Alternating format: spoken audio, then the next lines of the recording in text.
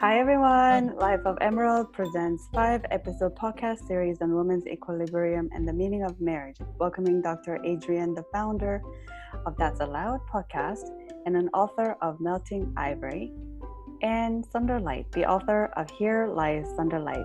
Hi ladies, welcome to our studio. Hello. On our 5th episode, the last episode, here's our recap. In our episode 1, we talked about the meaning of marriage and the purpose in 2020. Second episode, we spoke about balance for women around the globe. What does that mean? And our third episode, when marriage does not work, what's next? We introduced the concept of conscious uncoupling. And the fourth episode is dialogue about what does it mean to have a healthy relationship, partnership, marriage, and union. And today we are going to tackle, on our final series, practical ideas for women fulfilling a solo's journey. So Heather Garbutt, she is the Conscious Uncoupling Director of the Counseling and Psychotherapy Center in United Kingdom. She shared this quote with us. What a beautiful podcast, exploring so well all of the aspects of separation and conscious uncoupling for a better future for all. So kudos to us ladies. Neat. Thanks, Heather. So today, let's get very practical. We want to empower women's solo journey forward. And have you heard of Artemis, the archetype, ladies? Artemis, yes. Yeah, maybe some conversations with you, Kate. Okay, very good. So Artemis is a goddess of the hunt, the moon, and the wilderness is the personification of an independent feminine spirit. Archetype she represents enables a woman to seek her own goals on terrain of her own choosing. I thought her name is special. Yesterday I was listening to NASA STEM program about 4 men engaging in the Artemis generation, and the NASA Artemis program will land the first woman and next man on the moon by 2024, and these gentlemen were speaking about everything they like to do and support women to land on the moon as the next significant historical event. So I thought that was a synchronistic idea, timing that's happening all over the world, empowering women. So ladies, today I have strings of questions to fire away. Are we ready? We are ready. Yeah. So when we decide to leave a relationship, what was most helpful making that decision? I guess I'll go first on this one. The first thing that always lets me know that it's okay is literally that feeling that you have that like you're in a situation that is no longer something that suits you or fills you or makes you feel good for being part of it. So I almost want to say the first feeling is actually of relief, at least from my experience. Dr. Adrienne, do you want to answer? That's an interesting way to put it. Like that the first feeling is relief. I think it's like grief and relief are kind of like tied up together often. But I would say, is the question like, how do you know when it's time to move on? What was the question exactly? So when we decide to leave a relationship, what was most helpful making that decision? So once you make a decision. Making the decision. Okay. Yeah. So for me, it's when I realize that the person that I am when I'm with that person is not the person that I want to be. That is always the thing that helps me kind of decide like it's time to go.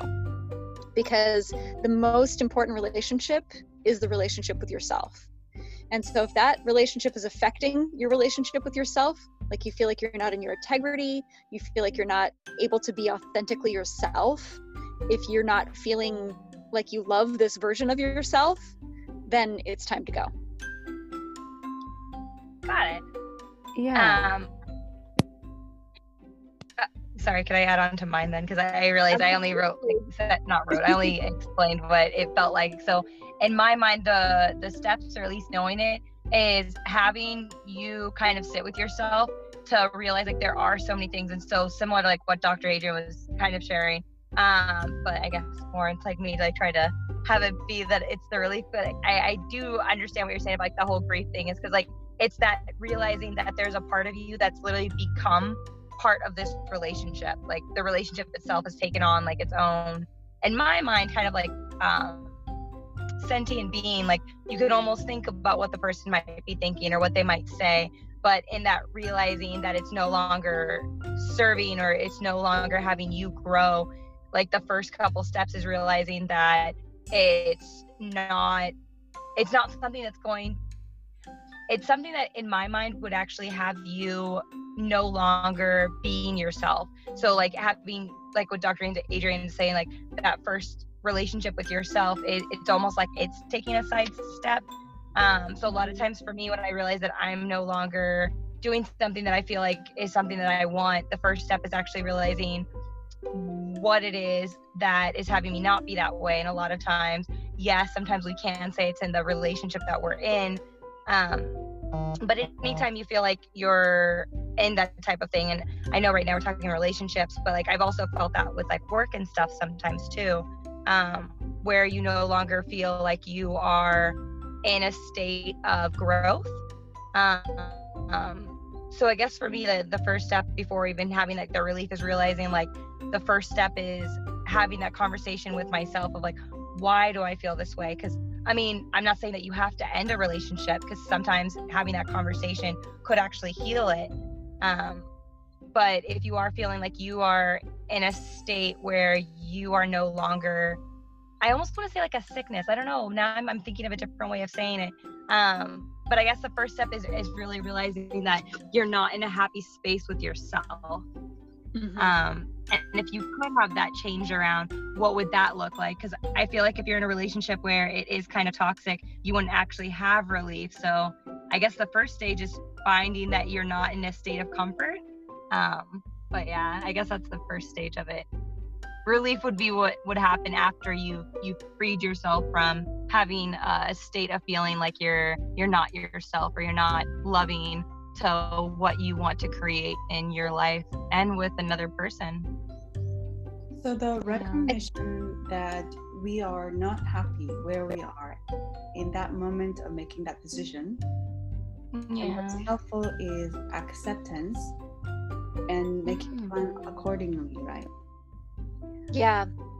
And self compassion too. Recognizing that, you know, maybe you've stayed a little longer than you should have, you know, or would have if you'd been a little more self-aware, you know, and having compassion for yourself in that moment and saying, you know, I did my best. I worked with what I had to work with at the time. And I mean, I think that's what it really comes down to, is just, like you said, acceptance and self-compassion. Yeah, this is a big thing, self-compassion. Sometimes we lack it because there's a lot of, you know, the narrative that we don't leave a marriage. That's like married, right. We don't leave it, right? And there's you're giving up. You're a quitter. Yeah. So it's navigating that paradox between my happiness, their happiness, and the societal script. What happiness they subscribe for us is a fine balance. Yeah, actually, I would love to hear you guys' point on that, because like Dr. Adrian and Kate, like I don't know what you've experienced, but have you ever ended a relationship where people who are on, I guess like family or friends, have actually said things that made you question your thoughts behind it, behind giving yourself that compassion and that generosity? Good question. Well, when I left my first marriage, which as you might know was very abusive and really messed up, my family actually took his side.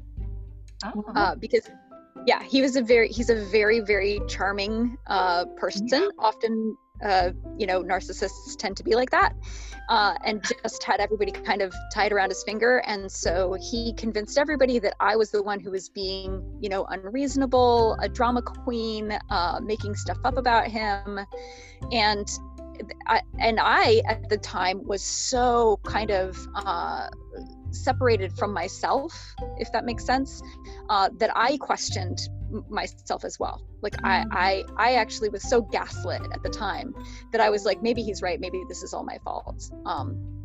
And so when my family kind of took his side, it was really, really hard for me. And there was a lot of them trying to talk me into giving him another chance, even though I had already given him about 5 by that time.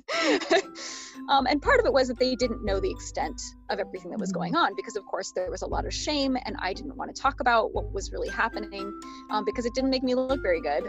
Nobody likes to be a victim, right? Yeah. It doesn't feel good. But so I actually had to, for I'd say the first time in my life, kind of separate myself from my family emotionally and say, okay, that's their opinion. They don't have all the facts. They don't really know what's going on. I know they love me, and I know that they want what's best for me. And I, at the end of the day, am responsible for taking care of me. And so to do right by them, I actually have to do the opposite of what they're telling me to do right now. It was very confusing in the moment. Yeah. But over time, I think you find that more and more, that, you know, what someone's telling you is best. They don't necessarily know what's best. You know, they think they do. They think they understand, but they don't. And the bottom line is that nobody gets a vote except you about your own life. Yeah. I like that. Oh, I like that. Nobody gets a vote except for you. So I told my mom about my situation, and the initial reaction from her was, there is, you know, he is a nice man. He doesn't smoke, doesn't drink, doesn't use drugs. So I thought, okay, that's a valid point. How about me? Because there's a sentiment around, he is sort of better. So I had that impression from her. So I told her, well, I don't drink, I don't smoke, I don't use drugs. Might as well, I am also a good person. Maybe it's his lost. You know, so trying to find Right. Right. That's a really good point too. Yes, I was able to see her perspective from my idea that we are both good people, you know, but just doesn't work sometimes. Yeah. So let's jump into the second question. With the acceptance that this relationship has outgrown our shell, like crab, you know, growing out of the crab shell, what prepares you or us to leave a relationship? Did we cover that? I really liked what you were just saying there, that there doesn't have to be fault. There doesn't have to be blame assigned. It doesn't have to be that like someone did something wrong, or that they're a bad person, or you discovered that, you know, they're in some unacceptable to you in some way. It could just be that you've grown in different directions, and you've come to a place where you're no longer the right fit for each other at this point in your lives. And there's nothing wrong with that.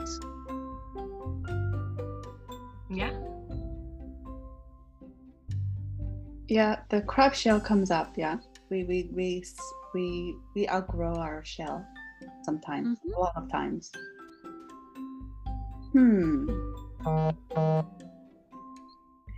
So what sort of inner questions should one be mindful? Inner questions, you know, we're filled with grief, like Dr. Adrian, you mentioned, and really Sunderlight, you mentioned. We are just so in paradoxical reality during this transition. Yeah. So what inner questions should one be mindful? What do I value? What is most important to me? What is the life that I want to build? I think those are the very most important things that you can be focused on in a relationship or out. And I think once you get out of a relationship that was kind of holding you back, from those values or from building the life that you really wanted, that's a perfect time to really go deep on that and build out, very clearly, like, what is it that I actually want to create? What are my gifts? What are my values? And what do I want to create in the world? Yeah. And to go back to your first question about, or I guess the third question, about how do you prepare yourself to end or uncouple those relationships? And like Dr. Adrienne said, I love your example about not having either sides being at fault. One thing that I'm starting to ask myself a lot more is, at least within past relationships, like, what was I not willing to take blame for? Because I feel like so often we, like Dr. Adrienne was saying, like, question it sometimes, and I do that so often when a relationship would end and people are like, oh, well, think about it, give it another try. All of a sudden I'm starting to think like, oh, well, what triggers or what was I raised with that I saw that I might still be holding on to? Because so often I hear people talking about like PTSD not just being for people who have gone to war or anything like that. Literally, it could just be traumatic stress that was given to you as a child growing up in your development stages. And so sometimes I think the thing that we overlook, but we all have, is realizing at what areas during certain parts of relationships were we blamed that we didn't have to take blame for, but at what other areas were we only putting blame? Because I feel like what you were saying, Kate, it is very possible to end relationships in such a conscious way that it doesn't have to have either side feel like they're being at fault. But the question that you're asking about, like, what kind of questions we could ask ourselves, I think the biggest one is like, what haven't I discovered in a relationship yet? Because I find that a lot of my past relationships, they had ended, I think, prematurely, because the other partner or my significant others at the times would cheat on me. And I don't know, I just feel like no one ever deserves that. Although at the same time, I started questioning after like the third time that it happened. I'm like, what am I doing? So I think one of the big questions I like to ask myself now, or two of them, is what are my triggers that allow me to like just end things right away? And the second one is like, what haven't I learned in relationships yet? Because if a relationship is to help you develop whatever it is that we are here as humans on earth to discover, I really hope that we're able to discover it before we find our significant ones. Like, I want to be like Dr. Adrienne, where like, I know I won't give up. And when I do find it, I just know it's so worth it. Regardless of me getting married or not, but like finding the one. And then at the same time, knowing that like when you're going through this process, like, what haven't I discovered? Because I don't know, maybe that's the same thing that your first relationship had gone through, Adrienne. Like, he had so many things he was working on and he was still blaming you and convincing other people. And so it's like, okay, maybe there's not always fault, although what have I not learned that allows people to feel that way, and would say those kind of things about us after we've left their lives, knowing that we had no intent on having them feel that way. But those are my questions. Sorry, I kind of took a little section out there. Yeah, that's great. Yeah, this is a never-ending inquiry, and It's so much fun. It's so much fun, yeah, because we're living it, and as we learn, we learn so much of wisdom and about ourselves, and we deepen our understanding of what I want, what we want, and what we can let the other have as well, right? You know, I like the idea of walking a communal walk in Spain. You walk alone and you merge with people who are on the same pace, however long that might be 5 minutes or 5 days.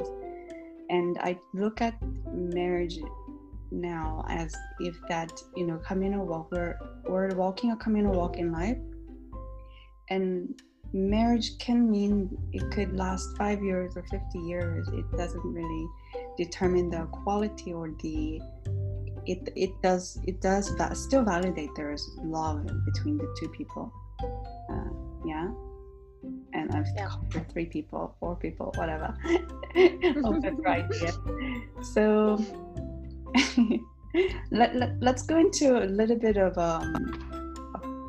sort of a spiral. why is there such resistance to ending of a relationship? Like the concept of death. Well, I think it's like you said, we resist death, right? Death is very scary to us. And so the death of a relationship feels very scary. And when you've had that bond with someone for a long time, it's like, I think Sandra was saying that it's like it becomes this entity in and of itself. That energetic cord that ties you together is a real thing. It's like when how trees, they have like networks of communication where they're actually connected with each other. Humans are like that too. And the more you feed a connection, like the stronger it grows. And so it does take a while, even not necessarily even to sever that connection, but just to kind of starve it out, to put your energy elsewhere, and to let that connection just sort of naturally thin out. And the more you are putting energy into being angry at that person or wanting to separate from them and feeling like you can't separate from them, the stronger it becomes. What you resist persists. And so it gets thicker and thicker and thicker. And when love kind of goes in and turns in on itself and becomes hate, it becomes like an even more powerful cord between the two of you. And so I think one of the things we have to learn, like you were saying about conscious uncoupling, is that conscious decision to just let that energy refocus someplace else. And when you miss that person, just take a moment and miss them, send them love and light, and then do something else. Instead of having that, agony of, should I talk to them? Should I not talk to them? Should I do this? Should I do that? How do I fix this, broken bond? Instead of just recognizing that, that bond was what it was, and the only way to fix it now is to just let it be. It's like when someone's dead, you can't bring them back, right? You just have to accept that, and you have to grieve and let them go. Sandra, what do you think? Well, two things, and actually that was really well said.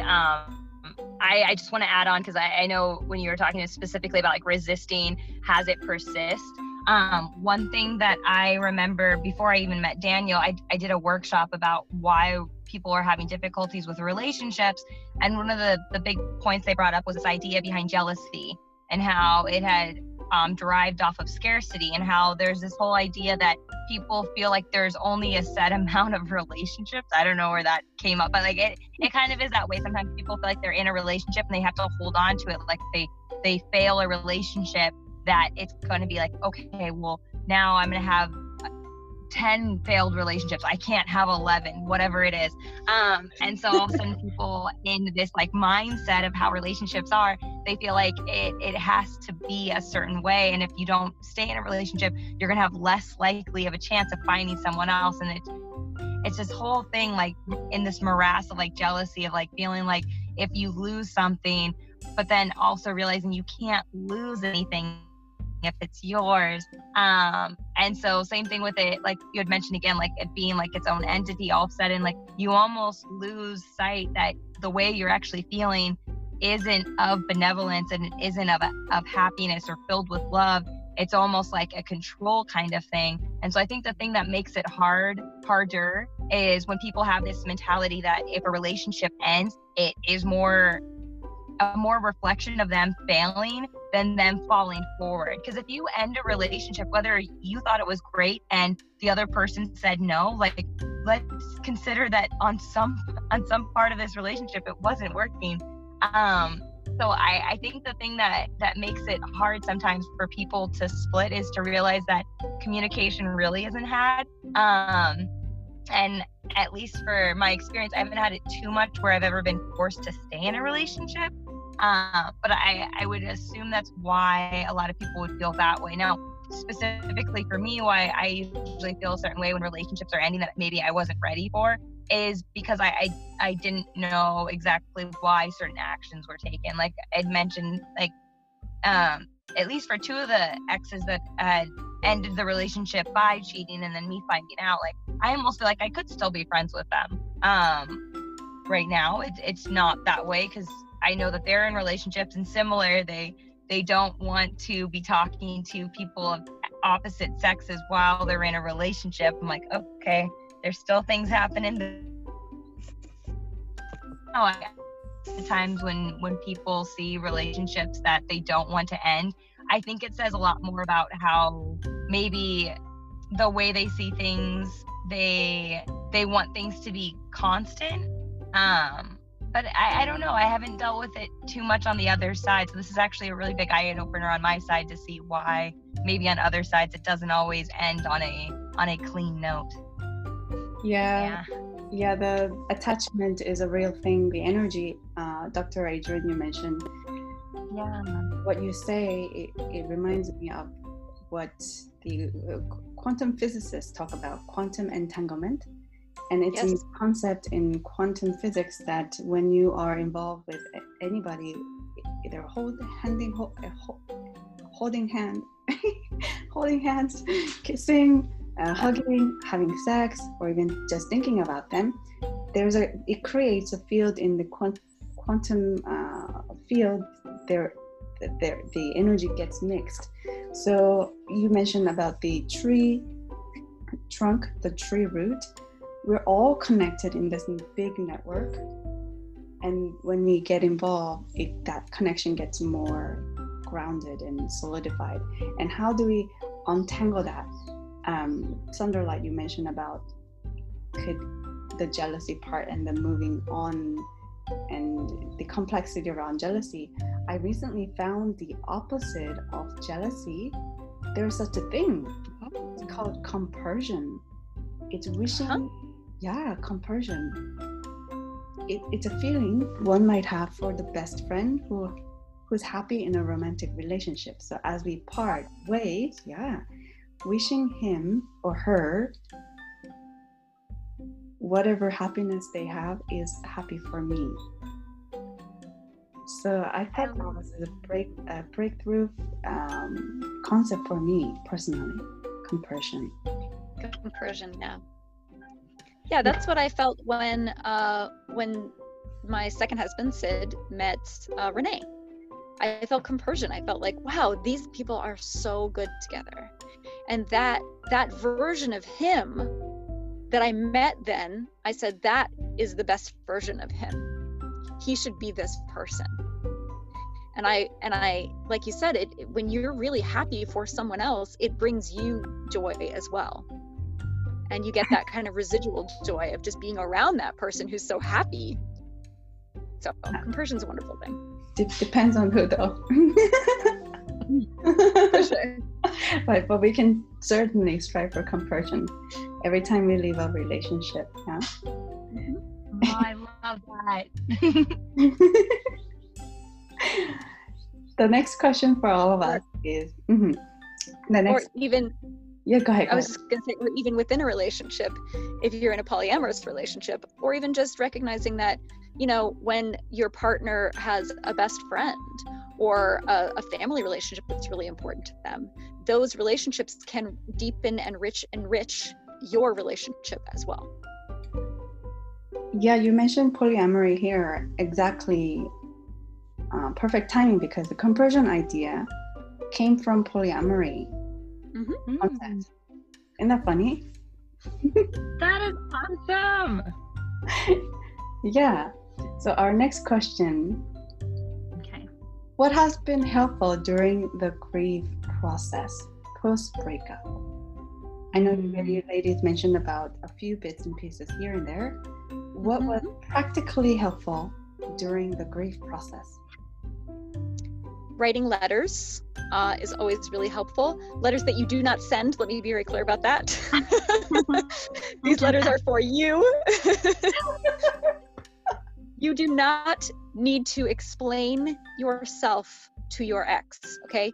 If they are committed to misunderstanding you, there is absolutely nothing you can do about that. So I always say, don't complain and don't explain, okay? Your ex doesn't need to hear your complaints. about the relationship that no longer is, nor do they need to have your explanation Mm-hmm. of why you don't need to be in it anymore. Neither of those things are helpful.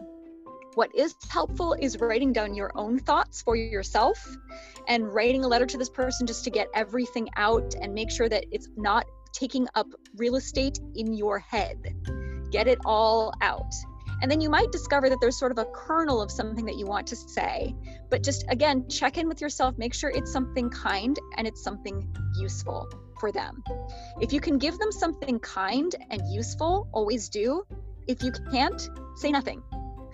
And again, when you think of them, just give yourself that moment to think of them fondly and wish them happiness and send them love and light. And do that every time. You know, I think it's really helpful to have a ritual or to have a little mantra that you say whenever that person comes up in your mind, so that you can really send them good energy, but then keep your energy for yourself and recognize that they don't get access to that energy anymore. Ooh, I love that real estate concept. Yeah. I never took the letter approach, although in my I almost feel like it's bad advice though, but I liked whatever. So my first one, I always do it, and I feel really good about this one. I always would either go to a gym or I would start a new type of challenge. And that's just me, because I feel like a lot of my way of like getting things out is very much like physical. Yeah. So I would do those 6-week challenges, or my second really bad one was in Los Angeles. I ended up joining a CrossFit gym. That was so much fun, and we actually, within like the realm of it, we ended up having like this downtown LA bar crawl. So it was from like different like different bars that you would do at the gym, like, and so like we'd have like 6 different CrossFit gyms that you would go to in like the same Saturday, and we just like would go all the way around. It was so much fun. And then the second one that I did, I only did it once, but it's only funny because it got me into like what I would consider like my second greatest relationship that then had me meet Daniel. I did sign up for that app, like that Tinder app. But what I did was like, I specifically told these gentlemen, like for the first 3 weeks, like I did not want to like meet anyone. I just wanted to have really good conversations, which was amazing. Because then for the ones that actually still wanted to like stick around just for friendship, we ended up doing things that like I wanted to do. Like it wasn't like go to like dinner and the movies. It was like, can you teach me how to make my best Dutch apple pie? Or like, I don't know how to ice skate. Will you learn with me? And so it was kind of like taking people out of their elements, but it was also having me realize like I didn't need someone to be like loving to do certain activities that I thought were more of like me learning. That like in the mindset, I would have made them like, oh, this is so like us, this is so intimate. But no, I made it more into like me trying to learn how to like have someone be there that I knew I didn't know, but that I wanted to learn things. And there were people out there who, granted, I never ended up dating them, but it was really great to like have these people who really liked to cook or really liked to do things on the ice, like treat me like kind of like someone that they were like, I guess they could consider it a date, but like for me, like I saw it as like a real friendship where I still talk to 2 of these gentlemen, like who taught me how to make like an apple pie, and then this other gentleman who helped me learn how to like ice skate. Where it's like realizing that like sometimes other people, like you never know what your role is in their life, but knowing that they're in relationships now, like I was someone at the time that maybe they wanted to be in a relationship but saw me more as a friend. You create different opportunities for people to see what it would look like to get over grieving stages, because I didn't know what it was going to be like when I left California, but if I wouldn't have taken a few of these steps, one, I don't think I'd be ready for Minnesota. Like I didn't realize learning how to ice skate was going to be so important for someone from California. But then it also it just had me realize like how often people don't have to be romantic, but if they want to be in your life, you can still allow them to, especially when you're going through like whatever it is for people to go through a breakup that literally does feel like a lifetime of what could have been. And like, you never know. But yeah, those are my 2 things. I like to be physical, and then I like to learn new skills. So that's Sandra, my you hit on something so important that I really want to talk about, which is find a new game. This is so important, because when you get caught up in the game of a breakup, you can stretch that out, and it can become your life for way too long, because it's this drama and you can feed it over and over again because it's the only thing you've got going on in your life. And so it's super duper important. The way our brains work, we can't just stop doing something. We have to start doing something else. And so it's really important, like you said, learn a new skill or make a new friend or challenge yourself in some way. Find yourself a new game of some kind so that you're creating something new for yourself that's important for you, rather than just spending all your energy going back, because you can go over and over, like, what was that last thing he said and what did that mean, and why did I say this and why did I do that and why did this happen? And it's like you can just drive yourself crazy going down that rabbit hole. Yeah, well, also great point here. Something that pops up is that Sandra, like, you're setting a structure in Tinder that by saying I am not looking for a right blah, but there are gentlemen out there who you and he needed in a dosage that was appropriate just at the time. And Dr. Adrienne, you mentioned find a new game, because we're just so occupied. Our brain is designed to be expanding, so let's not go down the rabbit hole, but instead creatively go up the ladder. It's a two same thing, but where are you gonna choose to go? Bad neighborhood or good neighborhood? Okay, our last question for today. Let's see.